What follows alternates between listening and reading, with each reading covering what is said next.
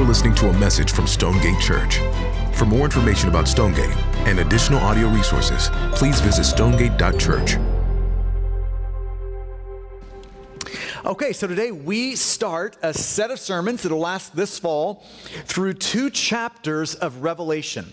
And just a quick side note, it's Revelation, right? There's no S at the end of that. It's the book of Revelation. So one day we'll preach the whole book, but this fall we are covering 2 chapters. We're covering chapters 2 and 3, where Jesus writes to 7 specific churches that are on the west coast of what is modern-day Turkey. He's writing to 7 churches there with words of commendation and words of correction. Now, why is it that we would spend a fall as a church family in these 2 chapters of the Bible? And here's the simple answer to that. Why these 2 chapters right now in this season of our church's life? The simple answer is because these chapters give space to consider the most important question that a church can ask. The most important question. What is that question? Well, if you listen to the sort of church growth people, like it's church growth at all cost people, their most important question for a church to ask is, what do new people to your church think about the church? That's going to be their most important question. And I think that is an important question. Every church ought to have that question in mind, and every church ought to ask that question. But it's not the most important question in the life of a church. If you listen not to church growth people, but to yourself, here is the tendency that you're going to have. You're going to have a tendency to ask this question and think it's the most important question. What do I think about the church? And that is an important question, but I'm just saying it's not the most important question. The most important question a church can consider is, what does Jesus think about our church? When he looks at the church, what does he see? That's the most important question. And in Revelation chapters 2 and chapter 3, Jesus writes to 7 churches to answer the most important question. When I look at your church, what do I see? When I think about your church, what do I think? Now, in a very real sense, we are about to all do something illegal in America today, right?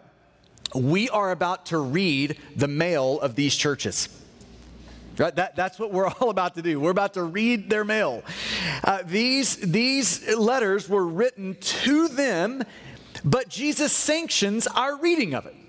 He says it's okay for us to read these letters because, yes, they were written to these 7 churches, but they were also written for us to consider, to help us, to give space for us to reflect upon how Jesus might see the church. And so when the shoe fits, we ought to put it on. When we're hearing commendation that Jesus gives these churches and it fits for us, then we should receive that commendation. And when we hear the correction that Jesus gives these churches, we ought to feel deep down in our bones that correction, because it's written to them, but it's written for us. So in Revelation chapter 1, if you want to grab your Bible and just flip to Revelation 1 there. In Revelation 1, we meet John. It's the same John who wrote the Gospel of John. He wrote 1st, 2nd, and 3rd John in your scriptures there. John has been exiled to the island of Patmos. And he is exiled there. By the way, that's about 10 miles off the coast there of western Turkey. And he was exiled there because he was faithfully preaching the good news of Jesus. So you've got a church under persecution. He is being persecuted. He has been exiled to this island. And then in Revelation chapter 1, verse 10, John in exile says, I was in the Spirit on the Lord's day. So he's in a worship service, he's worshiping Jesus, and he has a moment with the Lord here. I was in the Spirit on the Lord's day, and I heard behind me a loud voice like a trumpet saying, write what you see in a book and send it to the 7 churches. So Revelation is a letter, and we know from verse 10 there that it's a circular letter.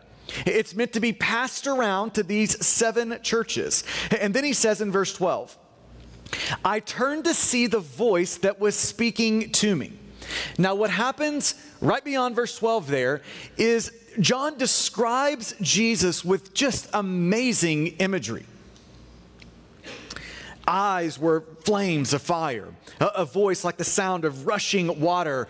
From his mouth is this sword that was sharp, two-edged.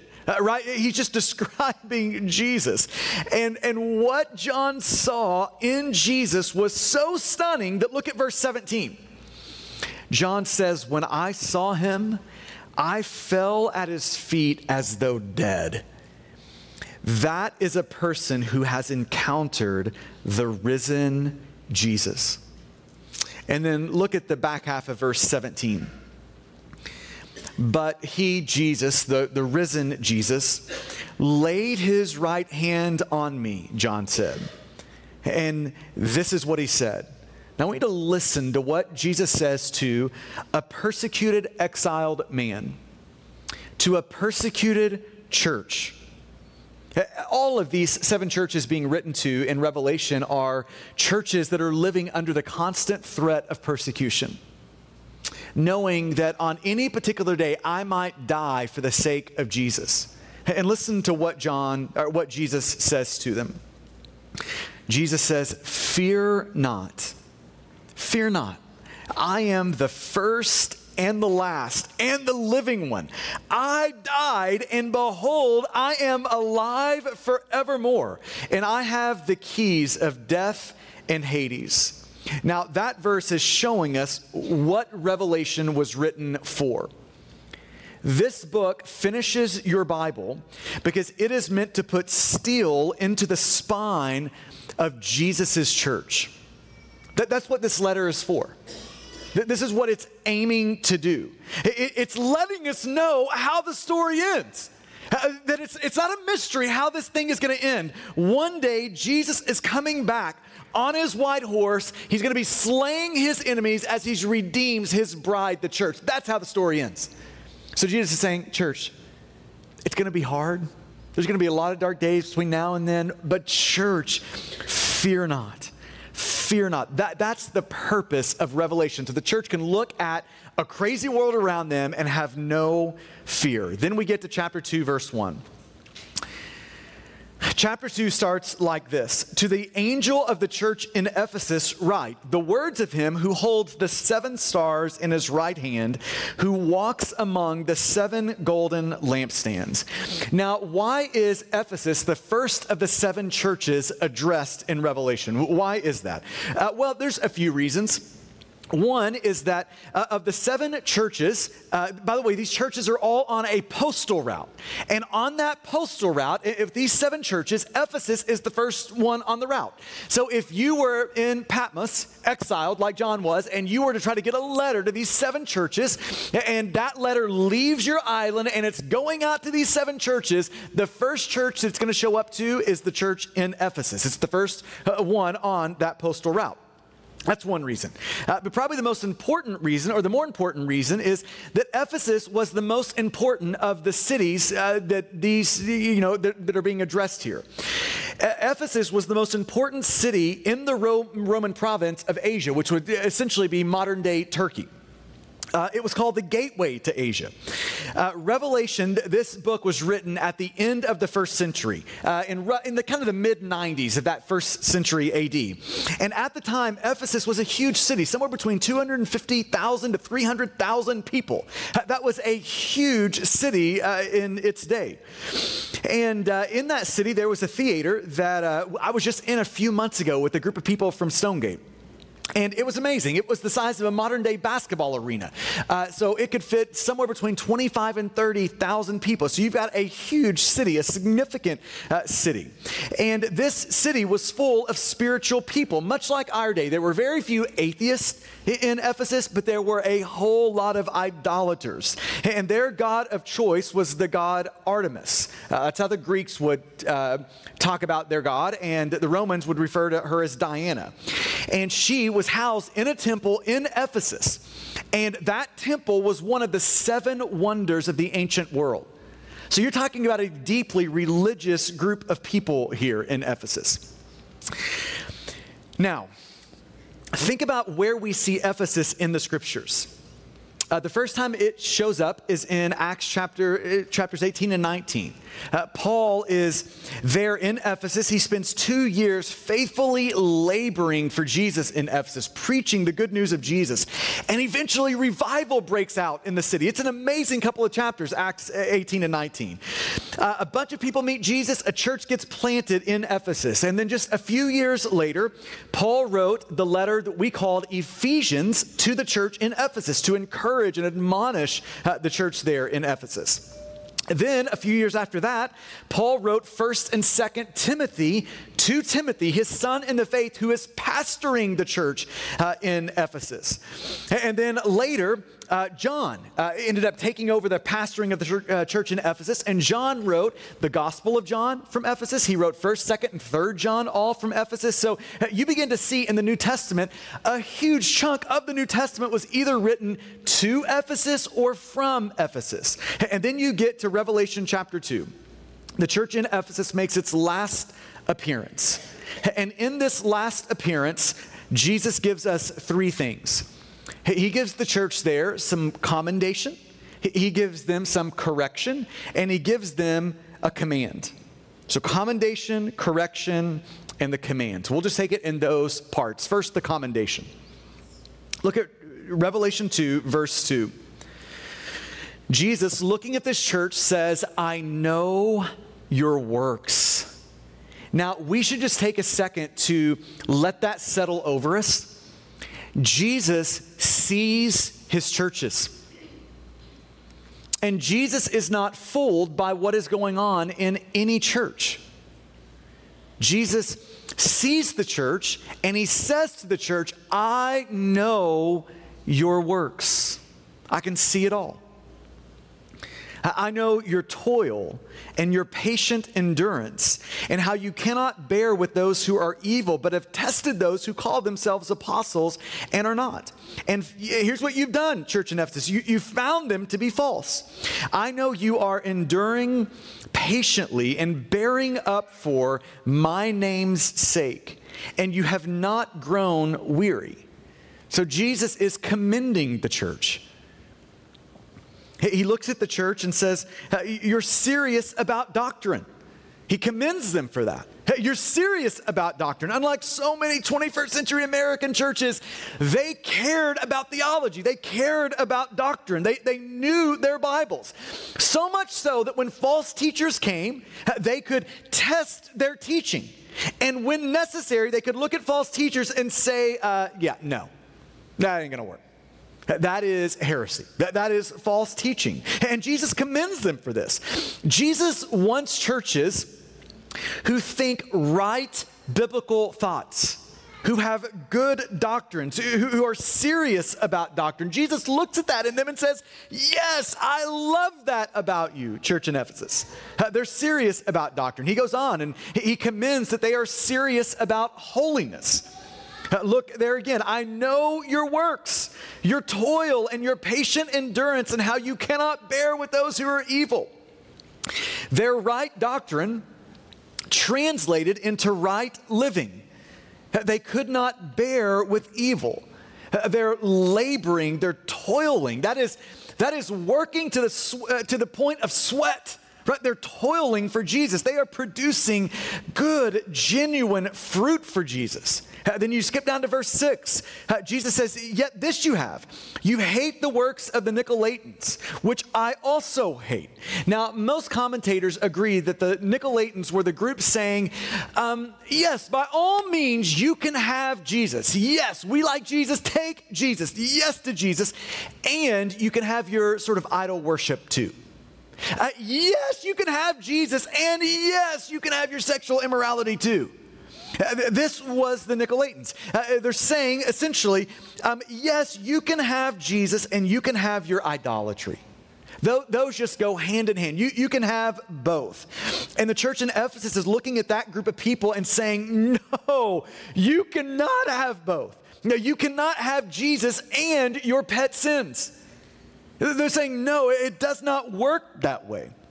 I think it's true to say that this particular church, the church in Ephesus, was a safe place for sinners, but it was not a safe place for sin. They were serious about holiness, and Jesus commends them for being serious about holiness. Jesus wants his church to be serious about holiness. So he commends them. Well done, church in Ephesus. And then his commendation goes on. Not only are they serious about doctrine, are they serious about holiness, but they've also suffered well for Jesus' sake. Look at verse 3. Jesus says, I know you are enduring patiently and bearing up for my name's sake, and you have not grown weary. I mentioned this a moment ago, but all 7 of these churches being addressed in Revelation, they were all enduring severe persecution. The church in Ephesus did not enjoy a privileged place in Ephesus. Ephesus was not an easy place to be a Christian. This city was not kind to Christians. Many Christians met their death in this very city. In Acts 19, when revival broke out in Ephesus, here is what immediately follows: opposition.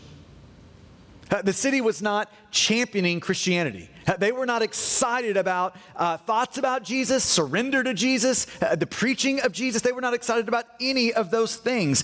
But this church stayed faithful to Jesus. Even in the midst of opposition, they didn't give up, they didn't give in, they endured. And Jesus is looking at these people and commending them for that.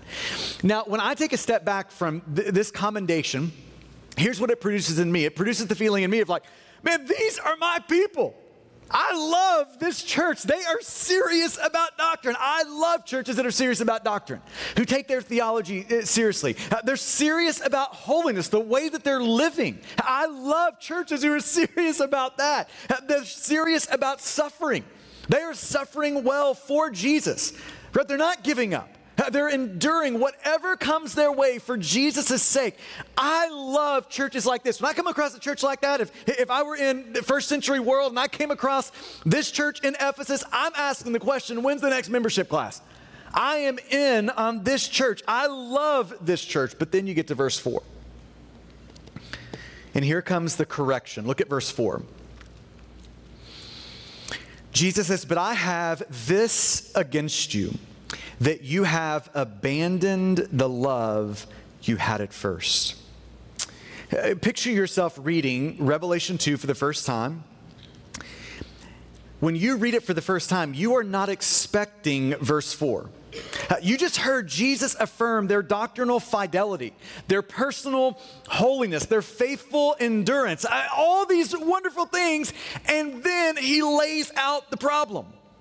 And here's the problem in the church in Ephesus. Jesus says, you have abandoned your love. He says, you're doing great things for me. You know true things about me. You're seeing me clearly. You're suffering for me. All of these amazing things. Jesus is looking at them and saying, listen, church in Ephesus, you have everything but the main thing. You have abandoned your love. Now, what are we supposed to learn from Revelation chapter 2, verse 4? What is the insight it gives us? Well, listen to Alexander Strauch comment on this verse. He says it this way. What we learn from Revelation 2, verse 4, and must never forget, is that an individual or a church can teach sound doctrine, be faithful to the gospel, be morally upright, and work hard, and yet be lacking love, and therefore be displeasing to Christ. Love can grow cold while outward religious performance still appears to be acceptable or even praiseworthy. Isn't that sobering to consider that? That we could keep up all the performance and yet at the same time lose our love. And notice here that Jesus speaks in terms of betrayal. You've abandoned your love. See, it's not just that they have lost their love, it's that they have left their first love. They have abandoned, they have betrayed Jesus. It's as if a husband looks at his wife and says, okay, listen, nothing's going to change you. Nothing's going to change. I'm going to be here. I'm going to be with the kids, for the kids. I'm going to make sure we're taken care of financially. I'm going to make sure the house is taken care of. I'm going to make sure the lawn is mowed. I'm going to make sure all these things are happening. But I just want you to know, I don't love you anymore. That's what's happening here. All the outward things are there, but they have lost their heart. So here's the question of the morning. This is really the question this text is presenting to us to wrestle through. Have you lost your first love? Have you abandoned your first love? To ask it another way, we could say it like this. Do you right now, this morning, have a deep hunger for Jesus? Do you love him? Like with everything, do you love him? This text is showing us that love is not static. It's not just that you love something today and you love it it's not how love works. It doesn't work that way. It's not static. It's dynamic. It's always fluctuating. If you've been married for more than 5 minutes, you know that, right? Love has a way of waxing and waning. One of the saddest things that I come across in ministry moments is being in a room with two people who at one point had such affection for one another that they would throw their lives into this mega commitment called marriage. And I'm looking at them now and they are at war with each other. That shows us love has a way of waxing and waning. Friends, today's love of Jesus is no guarantee against a cold heart tomorrow. We should feel that. Today's love is no guarantee against a cold heart tomorrow. Maybe we could say it this way. Losing a deep, rich, vibrant love of Jesus is a real danger in your life. Do you feel that? It is a danger in my life. It's a danger in your life. It's a danger in the life of a church. This is a real danger, losing a deep, rich, vibrant love of Jesus. There's a reason why the old hymn says our hearts are prone to wander. They are. Our hearts are prone to stray from the Lord, and we just need to come to grips with there is a war raging every day for your affections, my affections, for what I'm going to love most. This is why the scriptures tell us to keep ourselves in the love of God, to keep our hearts pointed toward Jesus, loving Jesus. There's a war raging for our affections. Years ago, I came across this ad I'll never forget. It was a picture of this bride-to-be, and the bride-to-be is looking down at her wedding dress. And it's the wedding dress sort of manufacturer company that's doing the ad. So just picture that, bride-to-be, she's looking down at the wedding dress. And here was the caption across the picture of that bride-to-be looking at her dress. The caption said, "Love him, but love your dress more." Now, every person trying to follow Jesus is confronted with that lie about 4,000 times a day. Love Jesus, just love that thing a little bit more. Love Jesus all you want, just love this thing a little bit more than Jesus. We are confronted with that lie all day, every day. There is a war raging for your affections, for your desire, for what it is that you're going to love most in your life. There is a war for that. Jesus alerts us to that in the parable of the sower. Do you remember that parable? He's sowing seed, and that seed's landing on various places, soils, and then there's that third soil. And Jesus tells us that the cares of this world, it's just the cares of this world. It's like, I've got a job. I'm going to figure out a way to make enough money to make it. I'm going to be raising kids. I'm going to be just all the stuff, just the cares of this world. The deceitfulness of riches. The desires for other things, just things in our life, just desires for things. This hobby, this new trinket, just the desire for things. And Jesus says, those things, the cares of this world, the deceitfulness of riches, the desire for other things, here's what they're like. They're like weeds or thorns that have a way of growing up in our heart, choking out our affections for Jesus. There is a war raging for your love, for your affections. This is why losing a deep, rich, vibrant love of Jesus is a real danger in your life. Cares of this world, deceitfulness of riches, just the desire for other things chokes out a vibrant love of Jesus. A couple of decades ago, I came across this paragraph from John Piper in a book on fasting called The Hunger for God. And listen to these couple of sentences. He says, do you have a hunger for God? Ask yourself that question. Do you? He says, if we don't feel strong desires for the manifestations of the glory of God, it's not because we have drunk deeply of God and are satisfied. No, that's not the issue. If we don't have strong desires for God, it is because we have nibbled so long at the table of the world. Our soul is stuffed with small things, and there is no room for the great. For God. I wonder if that's you.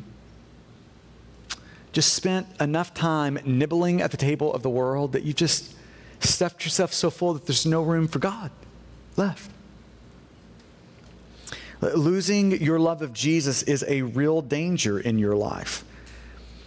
Or we could say it in a positive way. There's nothing more important in your life than having a deep, abiding, flourishing love of Jesus. Nothing is more important than that. When Jesus boils down all 613 of the Old Testament laws, like, here's everything I said to do in the Old Testament, and I'm going to boil it down to one thing in Matthew 22. Here's the one thing. Love the Lord your God with all of your heart, soul, mind, and strength. There's nothing more important than that. When is the last time your heart has cried out with the psalmist? Psalm 42:1. As a deer pants for the water, so my soul pants after you, O God. Psalm 63. Oh God, you are my God. Earnestly I seek you. My soul thirsts for you, O God. I mean, can you even imagine talking to the Lord, praying to the Lord like that? God, my soul thirsts for you. My flesh faints for you as in a dry and a weary land where there is no water. This letter is really aimed to give us a moment of self-reflection. Have you left your first love? Do you have a deep, abiding hunger for Jesus in your heart? Could you just take a moment to ask the Lord to show you that? Now, the command. So what do we do if we have left our first love? What do we do if that's true? Well, Jesus gives us 3 commands here as a help. To show us if this is true of us today. We've left our first love. We've abandoned our first love. He's saying, let me give you some help in how you can get your love restored, how you can come back home to the Lord. He first says, remember. Look at verse 5 there. Remember, therefore, from where you have fallen. Do you remember the day that Jesus saved you? That he rescued you? Look back in your life. Do you remember those days when your heart was just burning with the love of Jesus? Do you remember those days in your life?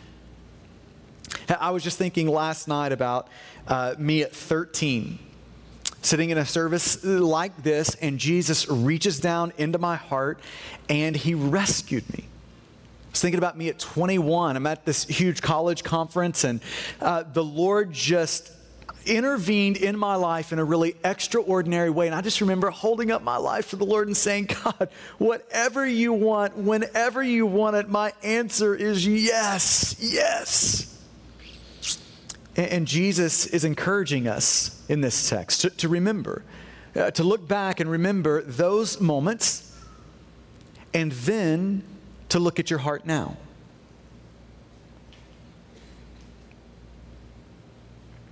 what does your heart now look like in light of those moments? And if what you saw back then when you're remembering was a heart full of a love of Jesus, just burning hot for him, but it's now, when you look now, it's cold in its affections for Jesus and its love of Jesus, then this call to remember is an invitation to reflect. Where did my desire for Jesus derail? When did I sort of jump off the tracks? When did I leave that first love? What caused that? What happened? When did that go down? It's a chance for you to do some self-reflection about that. When and how did that happen? Maybe for some of us, it was a painful experience in our life. Maybe it was the loss of someone we loved. Maybe it was a relationship that hurt us. Maybe it was church hurt that got us. Whatever those things are, maybe it's just the disappointments with life. It just is not going the way I thought it would go. And maybe it was a painful moment that derailed it. Maybe it was a pleasurable thing that derailed it. Maybe it was a good thing like marriage and kids and a career and a job and a this and a that that came in and seduced your heart. Just the deceitfulness of riches, the cares of this life, just the desire for other things crept in, and when it crept in, it crowded out a love of Jesus. You see this pattern over and over in the Old Testament. The worst thing that could happen to the people of God in the Old Testament is for the Lord to give them peace and prosperity. Once they got peace and prosperity, it took them about 14 seconds to forget God. You just see it over and over again in the Old Testament. Just the desire for other things, the deceitfulness of riches, the cares of this life, just crowding out, choking out a love for Jesus. So maybe it's pleasurable things that have just seduced your heart away from the Lord. But Jesus says, I want you to remember. That's command 1, remember. And then he says, repent. Get verse 5 again. Remember, therefore, from where you have fallen and repent. Repent.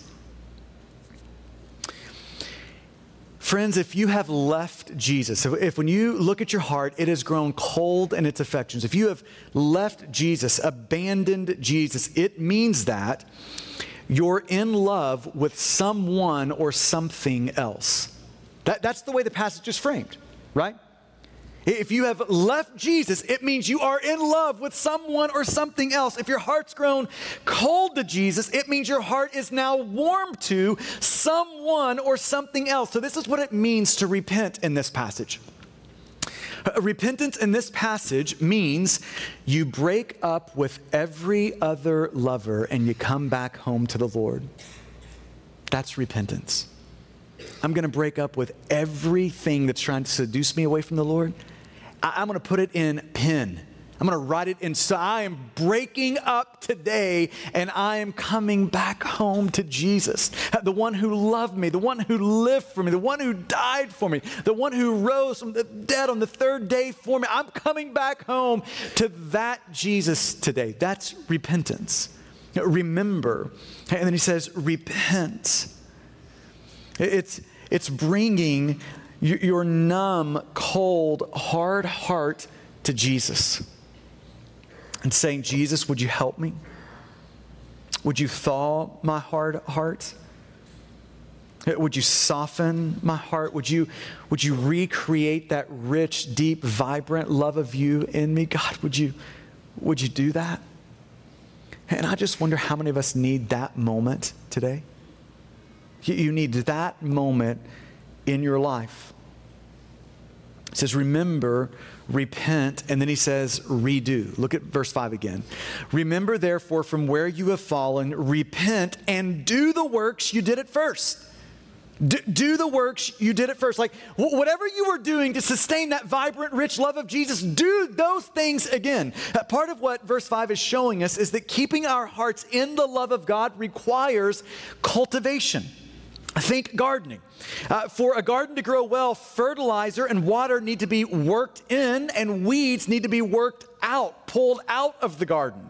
And in the same way, to keep the garden of your heart in love with Jesus, things need to be worked in and things need to be pulled out. There's things that we need to start doing or start doing again. And there's things that we need to stop doing.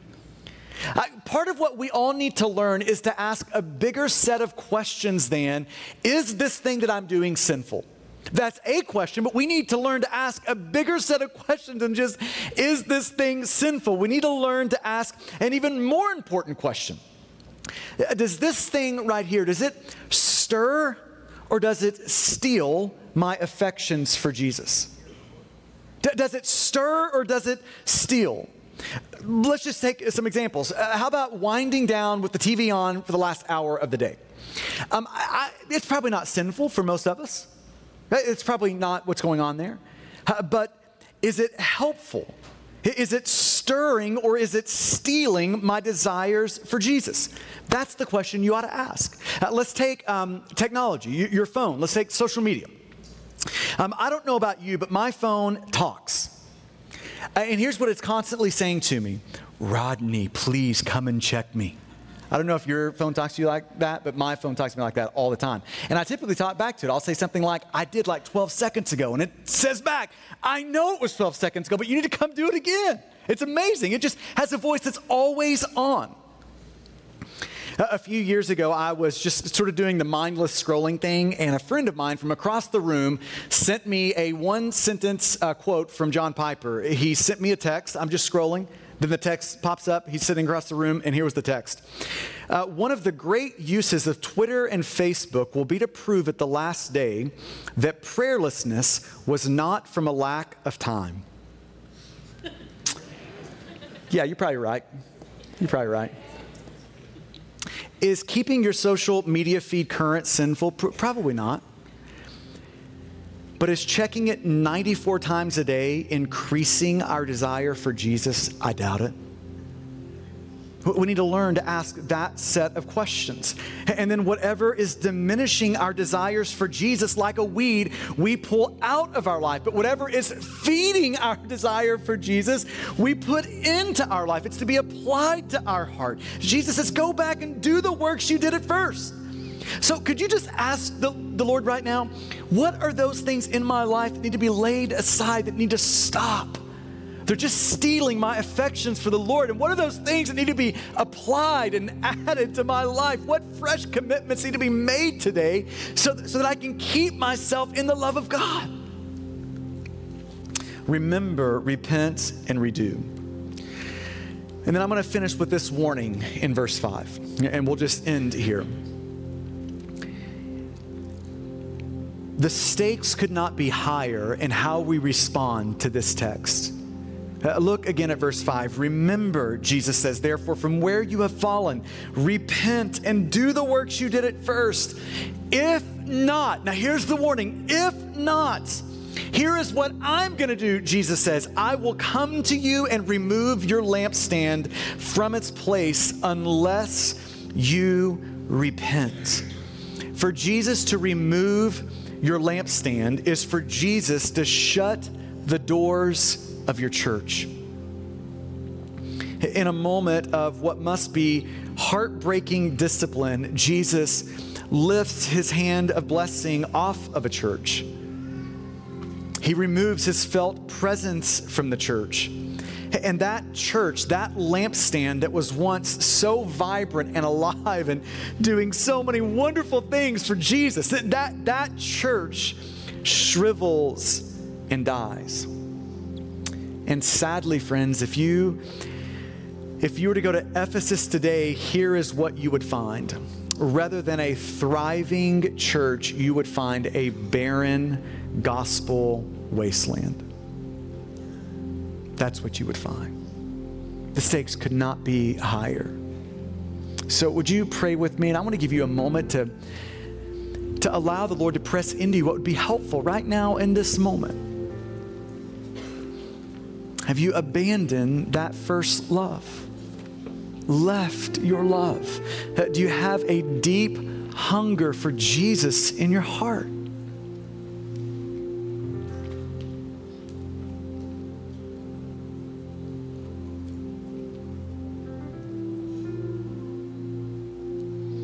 Church, if we want to be known for anything, isn't it this? Isn't it this? That church loves Jesus. Church, we do not want to be the church who has everything but the main thing.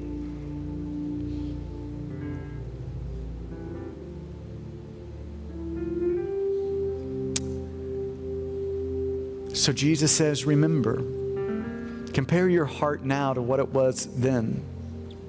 Repent.